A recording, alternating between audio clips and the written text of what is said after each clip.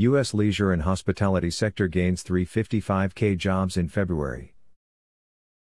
Even with the progress made with vaccinations, it is far from clear when travel demand will be able to rebound on its own. Leisure and travel industry's unemployment rate now stands at 13.5%. The outlook will remain dire for travel businesses and workers without substantial policy assistance from Washington.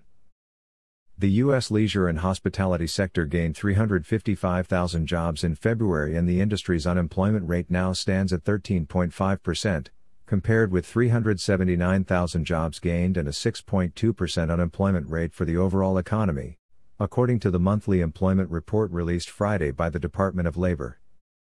U.S. Travel Association President and CEO Roger Dow issued the following comment. While today's report shows travel industry jobs heading in the right direction, the fact remains that the leisure and hospitality sector's total jobs are still at just 80% of the levels we saw last February, a staggering figure. The travel industry lost millions of jobs last year, accounting for nearly 40% of all jobs lost. Even with the progress made with vaccinations, it is far from clear when travel demand will be able to rebound on its own. The outlook will remain dire for travel businesses and workers without substantial policy assistance from Washington to shorten the recovery period and bring back jobs as quickly as possible.